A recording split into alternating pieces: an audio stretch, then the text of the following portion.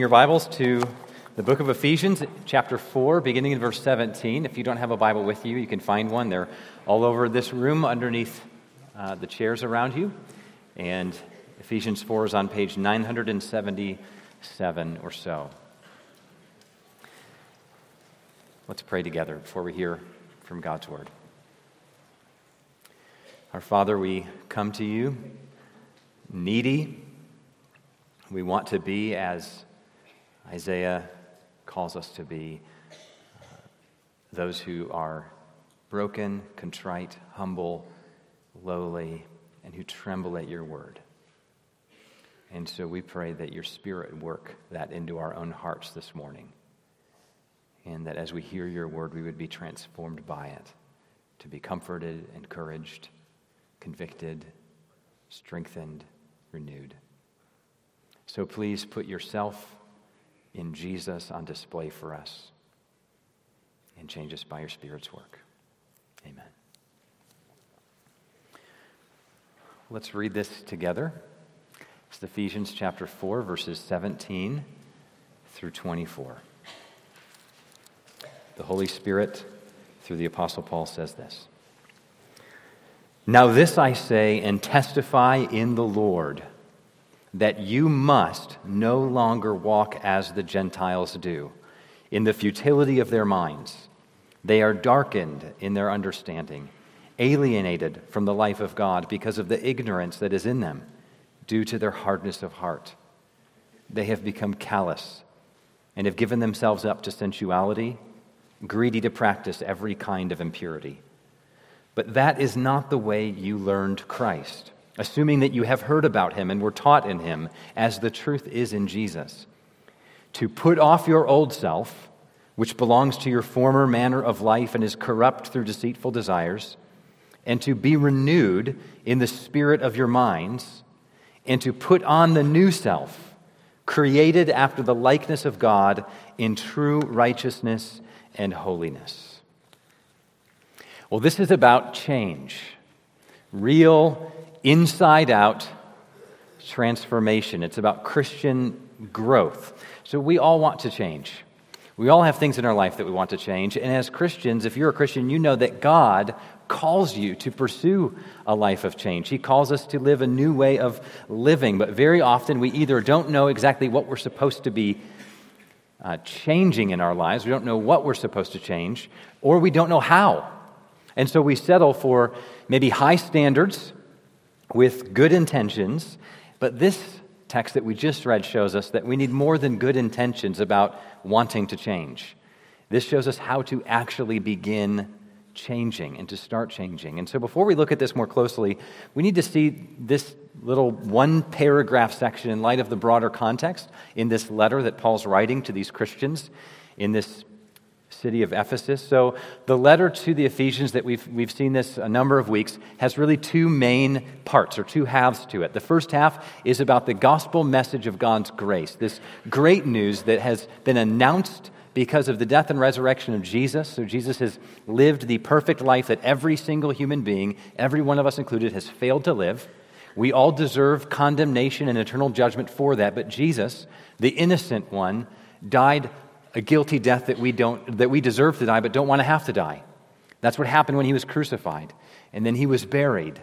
But then he rose again on the third day, showing that he defeated death, and he's now the risen King of the world, and he offers forgiveness and freedom and new life to all who come to him on terms of grace.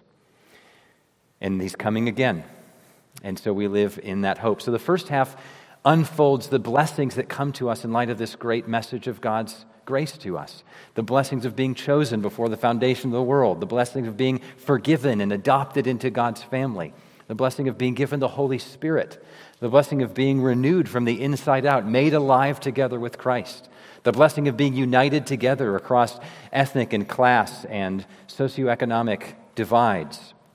And then the second half of Ephesians moves from all of these gospel blessings to begin speaking about how this should radically change every aspect of life, every part of who we are, our thoughts, our dispositions and attitudes, how we treat one another around the dinner table and the first minutes we walk into the door of our workplace, How we speak to those whom we don't appreciate and who aren't kind to us. This affects all of life, our relationships, our sexuality, our vocations, our family lives. So that's what the second half is about.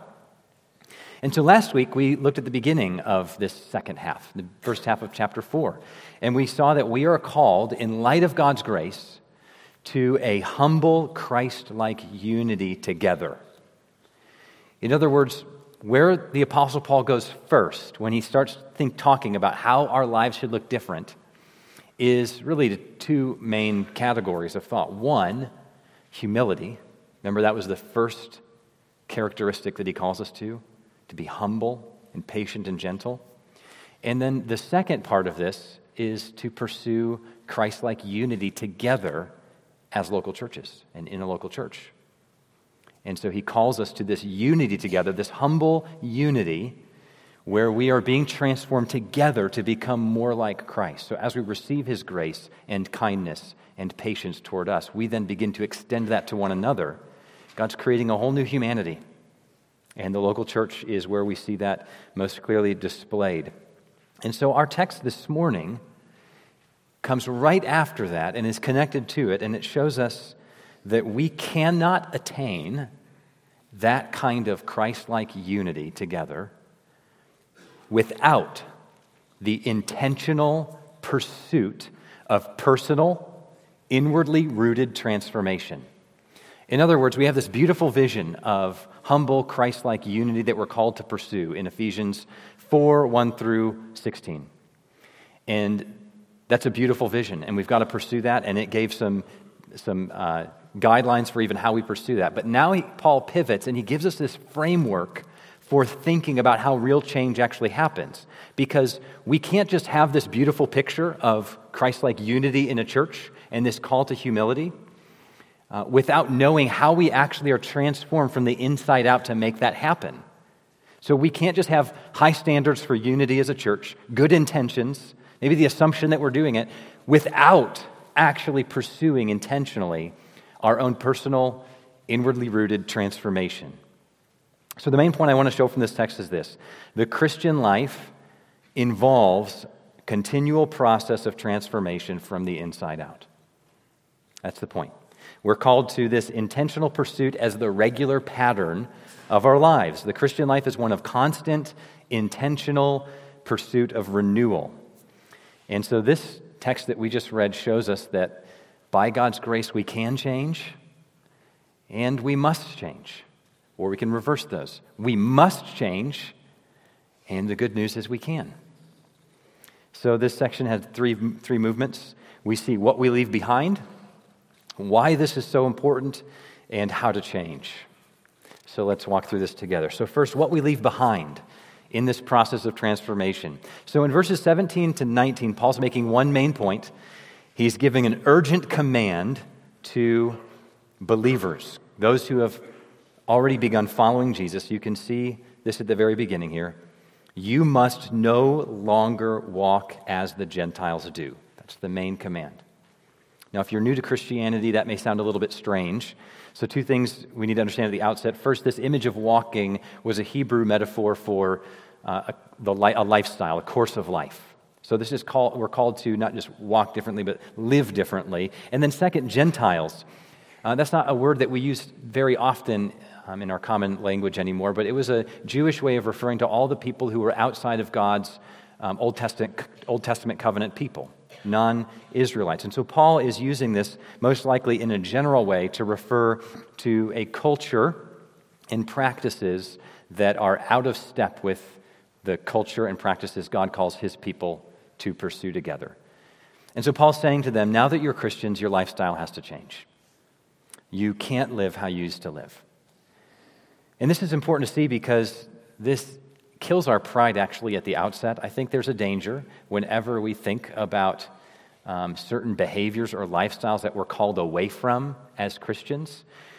We can too quickly be tempted to enter into that and think that we're now different because of something special about us. And so Paul just reminds them right here, this isn't kind of an us versus them reality. This is a who you used to be, and you've been changed. and it's still a temptation in your life, and so you need to keep fighting this and leaving this behind. So right at the outset, this is reminding us that God does not save us after we clean up ourselves. He meets us in the midst of our moral mess, and he rescues us by grace, forgives us fully, gives us new hearts, and begins transforming us. And so Paul's actually saying that our concern here is not mainly about the culture out there, but about the culture in here, in the churches and in our own hearts specifically. So that's his point. You personally, we need to pursue change. And so he gives this overview of the human condition that we were all born as a part of, the trajectory of every human life, the capacity of every human being other than Jesus.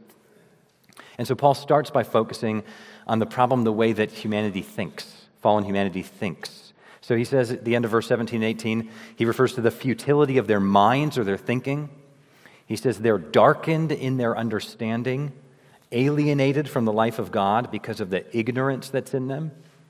So he's saying the way we think about the world is darkened because of this ignorance. And ignorance there isn't just about lack of information, it's a lack of knowing God. There's a darkened understanding because of an ignorance, a lack of knowing God that makes us lead to just a darkened understanding, the way we think being meaningless or futile. Trying to make sense of the world but not factoring God in, and therefore not really understanding the meaning of life, not really understanding the purpose of life, not really understanding the human condition well. It's like being given a cluster of puzzle pieces and told to put it together without having any idea what the image is, having never seen anything like it before. And it's a group project where people are given a bunch of pieces and they're already jamming them together, and you got to work with what other people are doing. I mean, that's kind of the human condition. We're all trying to make sense of this world, not factoring God in because we don't want to most deeply. And then we live in a world and have a worldview that ends up not making sense of reality as God made it. And so why is our thinking wrong? Well, he gives this deeper reason next. He says it's due to their hardness of heart. So he says we were darkened from our understanding, we're separated from the life of God because of our hardness of heart. So the fundamental problem of the human condition is not a lack of information. It's our lack of openness in our hearts to God. And this all results in a certain way of living. So there's this heart hardening that happens that leads to this alienation from God, leads to a darkened understanding, and all of this results in a certain way of living. So you can read it with me. He says they've become, as a result of this, callous, right? Loss of a feeling, no longer sensitized to guilt or shame. And they've given themselves up to sensuality, greedy to practice every kind of impurity. This word greedy can be translated covetous. There's this sense of we're always wanting more. One of the more profound ways that the Bible speaks about sin is that it has an addictive aspect to it.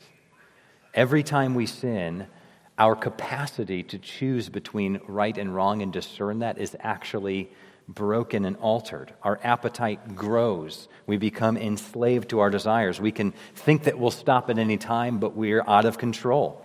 This is why our sin, your sin, has escalated so often. And you find yourself doing and saying things or going places you never would have dreamed you were even capable of saying, thinking, doing, or places you were capable of going. We think that just once, and then I'll stop, and then it gets carried away. Because there's this internal greediness that sets in. So that Paul's not saying here that everyone is as bad as they can possibly be. The Bible affirms what's called common grace. This is the grace that God gives to all humanity in various ways, and that includes the gift of restraint, the grace of restraint. People can have a darkened mind and hardened heart, but still be pretty nice people. That's God's grace to us all. He restrains us from keeping us from expressing the full capacity of what we're capable of. You know, Jesus taught this when he was teaching on prayer. In Luke 11, he said this. He looked out at his disciples and he said, "What father among you, if his son asks for a fish, would give, instead of a fish, a serpent? Or if your son asks for an egg, would give him a scorpion?" Any fathers in here, if your son asks you for breakfast, would give him a plate of scorpions, right? Jesus knows that that's a pretty rare father who would do that. But listen to how he put it. because he's making comparison. If fathers do those things, then of course your heavenly Father knows how to give good gifts. But listen to what he says. He says, if you then, who are evil, know how to give good gifts to your children. So do you hear that? Just even that side comment.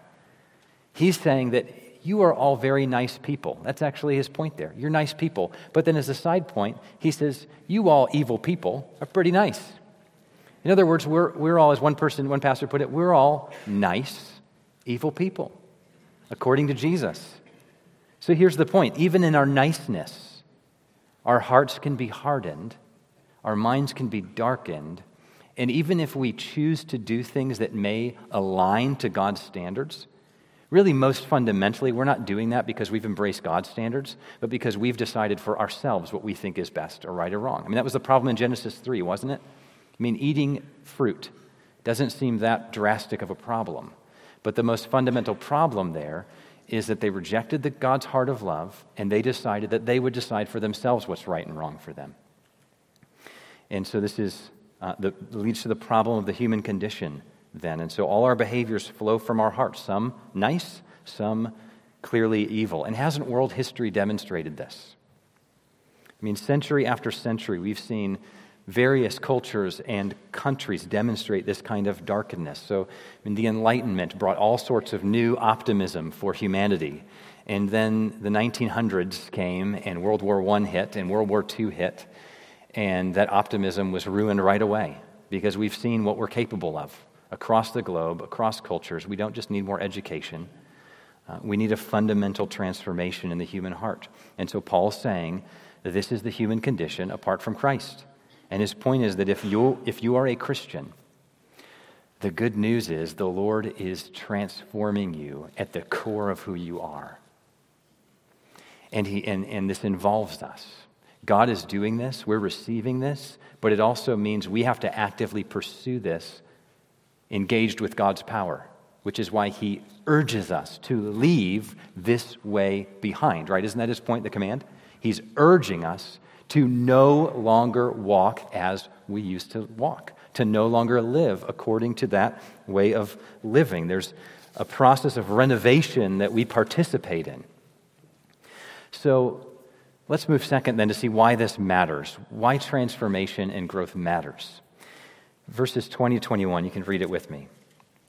So he gives this contrast now. But that is not the way you learned Christ.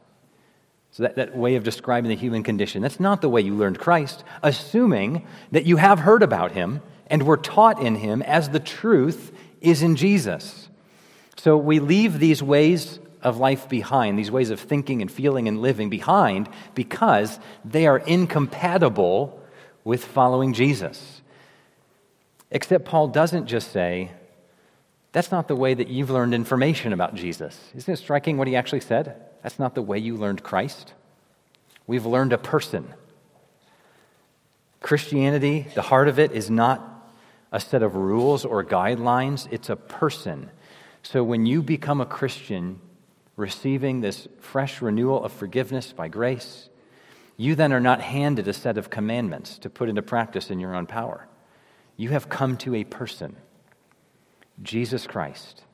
You've received him as your Savior, you've submitted to him as your King, and you love him. And we always become like what we admire. And so we're to become like him. And so a clear implication of this is that when we become Christians, we receive Jesus. He's given to us both as a Savior and as an example. And he never gives us only one of those. He gives himself to us as both. So he isn't just a Savior from the penalty of sin. He's an example to follow. Or we can think of it like this. When you become a Christian, or when you became a Christian, one of the words to describe what happens then is conversion. Conversion refers to this process of repentance and faith. We repent of our sins, we turn away from them, we turn away from this old lifestyle, whatever direction we're heading, we do a complete pivot, and then we turn to Christ in faith. We trust him. We receive his grace. We rely on him.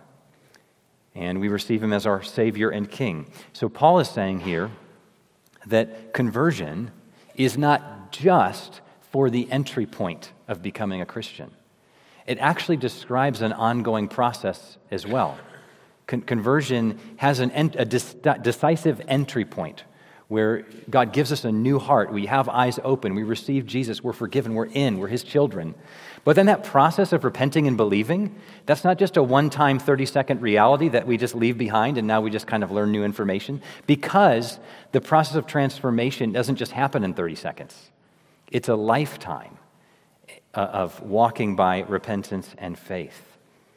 So Jesus did not say to people, come to me in repentance and faith for a moment and then go on as you were. And here's a hell insurance card. No, he called people to follow him in a whole new way of life, a whole new way of living in the world. For example, Jesus, you may be familiar with the way that he called people to follow him. He called people to take up their cross and follow him. So we think of the cross mainly as the cross of Jesus, but that was also commonly around as an execution device before it even happened to Jesus. And so when Jesus is calling people to take up their cross and follow him, he said, deny yourself. In other words, take up this execution instrument, and people would. They'd often have to carry part of their cross on the way to their place of crucifixion. So he says, you take up the instrument of your own death. Because this is about self-denial. This is about killing your old self. This is about putting to death your old desires and follow me. So he called people to take up their cross and follow him. But what's so striking as well is that he didn't want them to think of it as just a one-time, momentary decision, but the beginning of a lifetime of decisions. So here's how the Gospel of Luke puts it.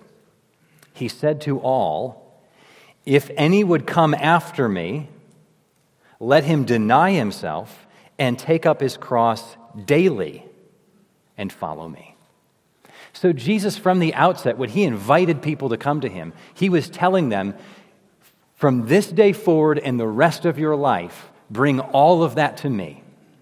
Take up your cross daily. If you want to follow me, this is a daily commitment and recommitment over and over and over to kill yourself, selfish inclinations, and trust me and follow me. A daily life of repentance and faith. It was a pattern of life that he was calling people to. So this is incredibly important for us to consider today, because in large parts of American Christianity over the last century, people viewed following Jesus as a one-time decision that then didn't actually have any implications for their daily life.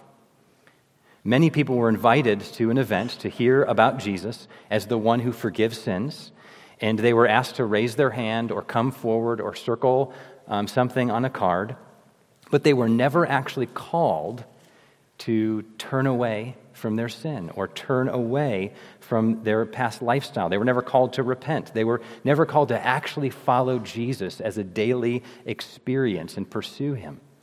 And so the gospel is actually better news than this, because the gospel is good news that Jesus doesn't just lift the penalty of our sins, but that he actually he's given us power to make us new. The good news is not just even that we have to change, but that we get to change, and that God is changing us by grace, and he's involving us in the process. So that's why this is so important. So Paul's writing to Christians, and he says, you've got to leave this old lifestyle behind.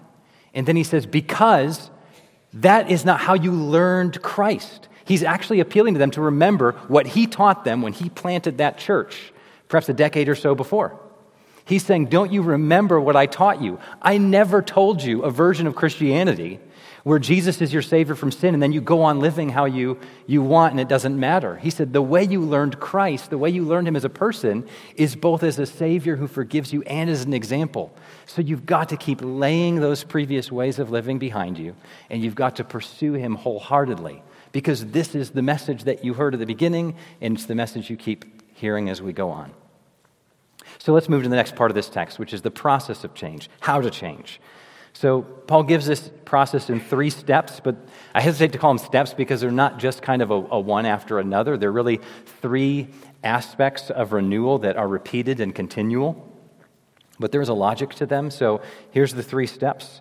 Put off, be renewed, put on.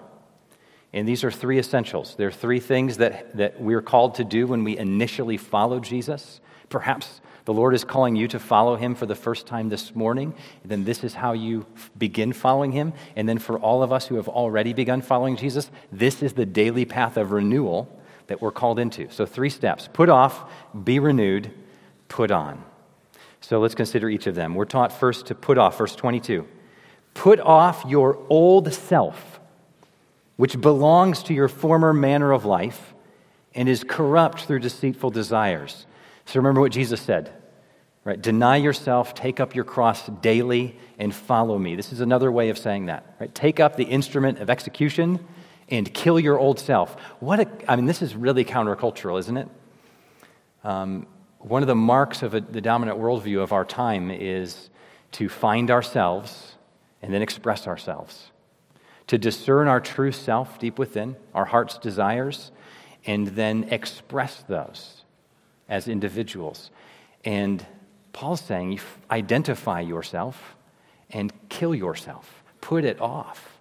It's radical. Now, it's important to recognize that this isn't a fundamental kind of self-killing at the deepest parts of who we are. This is our former self, our old self. And actually, you can see where he's going in this in verse 24, where he talks about we're being created into the image of God again. In other words, we were originally made in God's image. God made humanity good, very good. Who we are as made in God's image is good, but we have become corrupt. And therefore, this old self that is corrupted through these deceitful desires, and we have hardened hearts, we need to put that behind us and put off our old self so that we can be renewed to who we were always really meant to be, in God's image, restoring our true humanity. But the point here in this first step is to put off our old self, put our selfishness to death. So Paul's saying something similar to what Jesus did in taking up our cross daily. He's saying that there's an old self and there's a new self. He said in 2 Corinthians chapter 5, he said, if anyone is in Christ, he is a new creation. The old is gone. Behold, the new has come. So let's hold these together for a moment. So in one place, he says the old's already gone. The new has already come. Decisive, done. When we become Christians, that's what happens. But now he's saying, put off the old self and put on the new self. Isn't that striking? So it just is the tension of the Christian life. There's a fundamental decisive reality where our old self is killed and put off when we become Christians, and we become a new self with a new identity and a new creation. And yet, until the time of the restoration of all things, when Jesus returns and makes all things new, until that time comes, we're living in this tension where these sinful desires are still in us. We've decisively put them off, but every day we've got to keep doing it. We've got to keep fighting because these tendencies are still alive. They're seeds that can still grow, and we've got to keep putting them off then. So there's a decisive shift that happens in our lives when we begin to follow Jesus, but we're still tempted and we still go to work every day at this. So we put off the old self. But this isn't enough. We can't just say no to things. We won't change deeply if that's what we had. So the second step is be renewed, verse 23. So put off the old self and to be renewed in the spirit of your minds. So this is incredibly important to put right alongside with what we just saw, because it's not just enough to say no. We have to be renewed. You and I need transformation, continual transformation. And notice this is kind of put passively. Be renewed doesn't say renew yourself. Be renewed. So there's this combination of passive reliance on God in that sense. God is the one who renews us, and yet we're called to be renewed. So there's an engagement with us involved in this. So how do we allow ourselves to be renewed? How do we pursue this? Well, there's a great sermon by Thomas Chalmers. He was a Scottish pastor in the 1800s. And the whole sermon's great, but the title itself makes the point. The title is this: The Expulsive Power of a New Affection. The expulsive power of a new affection. And here was his point. You can't just get rid of your old desires. You can't just say no to them and expect them to leave. You can't just say, I'm going to stop doing that. And does that actually work? Right? Resolve alone? You can't do it. So he said what has to happen is that those old desires have to be pushed out by new desires. New desires enter in, new affections enter in, and they have an expulsive power to them. So if you want to get rid of old desires, these old addictions of sin in your life, the way to do that is not just to say no to them, but also to get new desires, to be renewed and have these new desires that have a renewing, expulsive power in them to push out the old desires. So he says, no one's transformed by just looking at destructive behaviors and negative emotions and saying to ourselves, stop it. But here's how you can get rid of those. You pursue renewal through Jesus. You have to be transformed by a greater set of desires, namely to know God in Christ. In short, we change when we love Jesus more than we love our sin. The reason why we sin is because we love it. That is the power of sin. You and I sin because we love sin. We love what holds the promises it holds out. And there's an expulsive power of an affection in Jesus that pushes out these lesser desires, and that changes us. So the only reason we sin is because we love it, but if we love our Savior more, by God's own power, sin loses its strength. Which is why we won't sin at all when the new creation actually dawns. Not because we'll just get really good at saying no to ourselves, but because Jesus will be so beautiful to us, and we'll be so happy in him, and we'll be so happy to be together with him. Nothing else has taste. So here's how Paul put it in 2 Corinthians 3:18. One of the most profound statements, I think, for just the dynamics of renewal.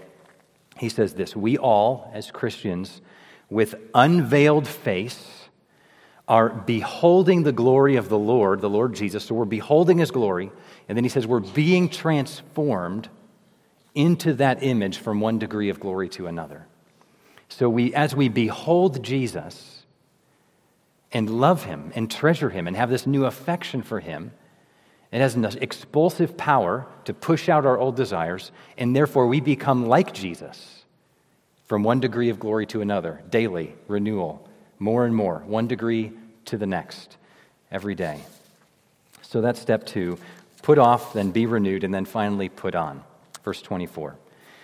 And to put on, we were taught to put on the new self, created after the likeness of God in true righteousness and holiness. So what is this new self all about? Well, here's 2 aspects of our new self. First, it means that God is making us like himself. Do you see that? We put on the new self, which is created after the likeness of God. That echoes Genesis 1, when God created humanity, and he said, God said, we're making them in our image. The triune God makes us in his image, and we are called then to reflect him in true righteousness and holiness. So God's now recreating us. We've become corrupted. We've not imaged him or reflected him as we should. And now he's recreating us into his image, making us like himself again. Paul said something similar in Colossians chapter 3, verse 10. He said this: and we have put on the new self, which is being renewed in knowledge after the image of its creator. So similar thing.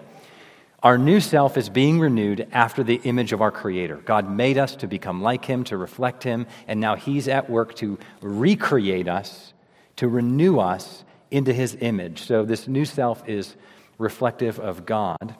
And second, it means that we're becoming truly human. We're becoming what we're always meant to be. Growth as a Christian is not a denial of our humanity, but a restoration of it, a restoration of how we were always meant to be. Apart from sin's influence. We were always made to live together in joy and peace and harmony and love and gentleness and patience. And the reason for that is because that's what God is like. God made a world to reflect his moral beauty, and we were made to reflect him. And we've ruined it, clearly, and the Lord's restoring it day by day, beginning with his people and churches. So summarized here by the words, true righteousness and holiness. That's the goal of transformation. So those are the three steps. Put off, be renewed, and put on. And we need all three. So think about it with me. What happens if we just try to put off our old self, but we don't pursue this process of being renewed in the spirit of our minds or putting on this new self? Well, what will happen is we'll become legalists. We'll become critical and negative. We'll just tell ourselves to stop it, probably tell each other to just stop it. We'll become critical and judgmental, and it won't actually work. We won't actually have the power to say no. What happens if we just try to be renewed without this active putting off our old self and putting on our new self? Well, then we'll become perhaps passive in the process and prideful. We'll think that just seeking inward renewal means it's just happening automatically. And we'll think that we're getting better when maybe we aren't, because we're not actually actively battling sin in our lives. But Paul calls us to an urgency here, a sense of urgency with fighting sin, putting off and putting on. And what happens if we try to put on without those other steps, without putting off or being renewed? Well, we'll be like a Christmas tree that many of us will be putting up, right? Decorated, put some lights on, make it look really beautiful, but it's dead. It's either not real or it's dead, and it's going to decay. And you can try to light it up all you want, but it's only going to last so long. This is what happened to the Pharisees in Jesus' day, whom he called whitewashed tombs. They did a great job cleaning up their behavior, and they were dead inside because they weren't having this process of inward renewal through the beauty of Jesus happening. So let's consider a few implications for us before we go. And actually, before we do, some of you may be thinking, what about those who say that they're Christians, but they look like hypocrites? I mean, this is about renewal. If Christianity is about renewal and becoming like God, why do so many people who claim to be followers of Jesus look nothing like Jesus did? It's a big issue today. So many people claim to represent Jesus in this world, look nothing like him. Maybe you're not yet a Christian, and this is one of the hang-ups that you have because you see what looks like hypocrisy. So a few things to consider. First, it's helpful to know that from the words of Jesus and the writers of the New Testament, there are hypocrites. Some people do claim to follow Jesus and do claim to know Jesus who do not know him and who are not actually having any intent on changing. Jesus dealt with these people in his own ministry. He said to his disciples, "You will recognize them by their fruits." And then he went on to say this, "Not everyone who says to me, 'Lord, Lord,' will enter the kingdom of heaven, but the one who does the will of my Father who's in heaven." In other words, the one who's transformed. "On that day, many will say to me, 'Lord, Lord, did we not prophesy in your name and cast out demons in your name and do many mighty works in your name?'" In other words, didn't we do all of these things, seemingly miraculous, but notice what none of those touches on, inward renewal. Did we not do all of these awesome things? And Jesus says this, "I will declare to them, 'I never knew you. Depart from me, you workers of lawlessness.'" In other words, those of you who have never truly come to me with taking up your cross to follow me, true repentance and faith, depart from me. So it's helpful to know that there are hypocrites. Jesus agrees. Second, some Christians are growing, but they might have had a harder starting point than others, so we need a lot of patience, right? Some people have changed a ton. Some people have put in so much effort by the Spirit's grace to be transformed. They've become a different person. They're different than who they used to be, but they still look like they're kind of the bottom few rungs if you're going to kind of have a moral ladder to compare people to, right? Because the process takes a long time, and they had a rough starting point. They have habits that have formed over the course of decades, perhaps, that have become entrenched, and it's going to be a long process. So we have a lot of patience with each other.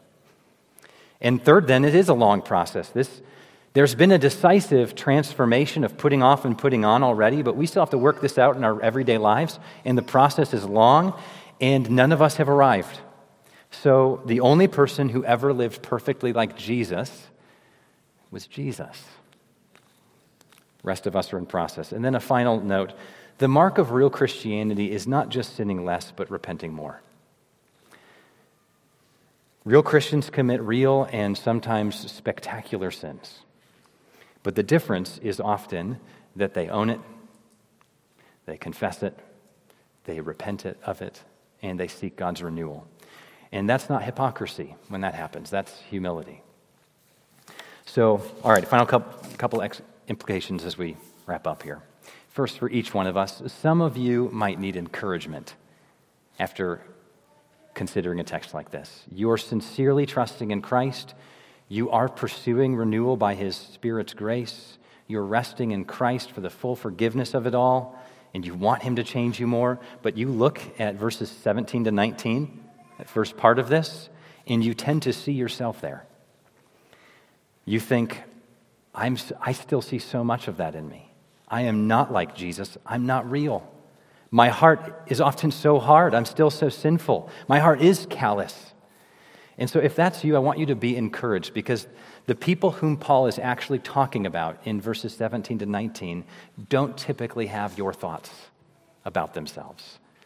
They don't want Jesus. They don't want His help. That's the point. In fact, to repent of a calloused heart and to be grieved over that is a sign that your heart is no longer calloused, but you're sensitive to it. So be encouraged. You are on the path. If you are clinging to Christ, He's transforming you. Keep going, and your sensitive conscience is evidence that the Lord's working in you. Others of you may need exhortation. You read Paul's description of darkened minds and hardened hearts, and you don't see yourself there at all.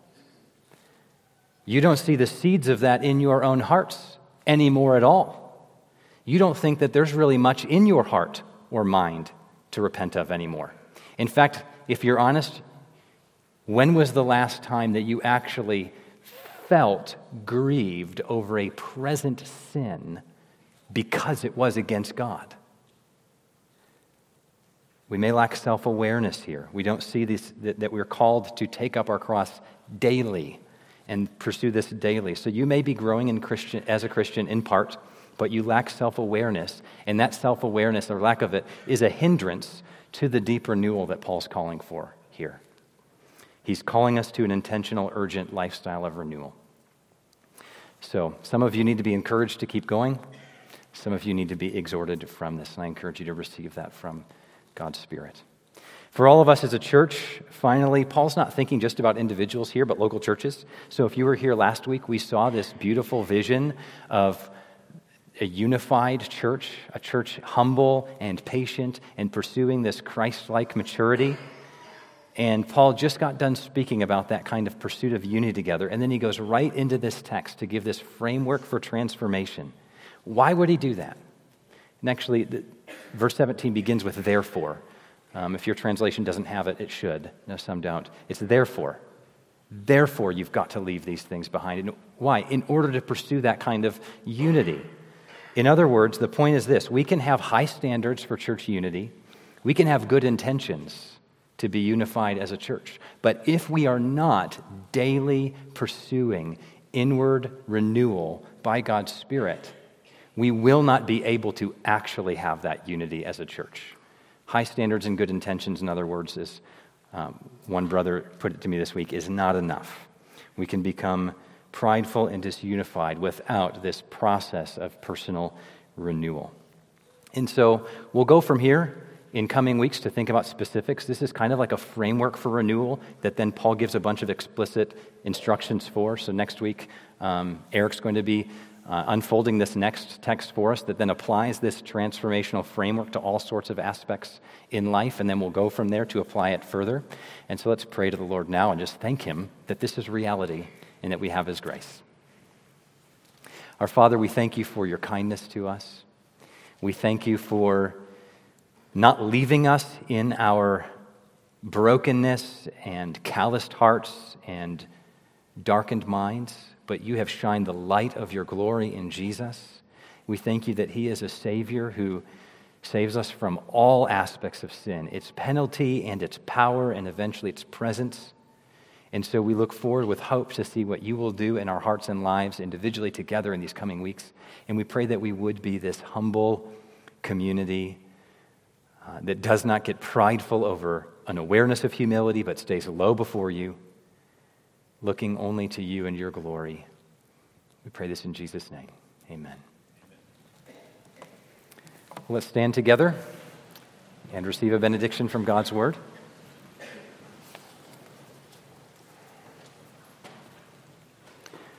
This benediction is from the end of Romans.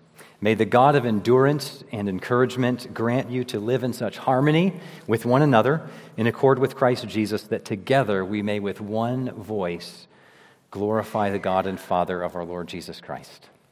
Go in peace.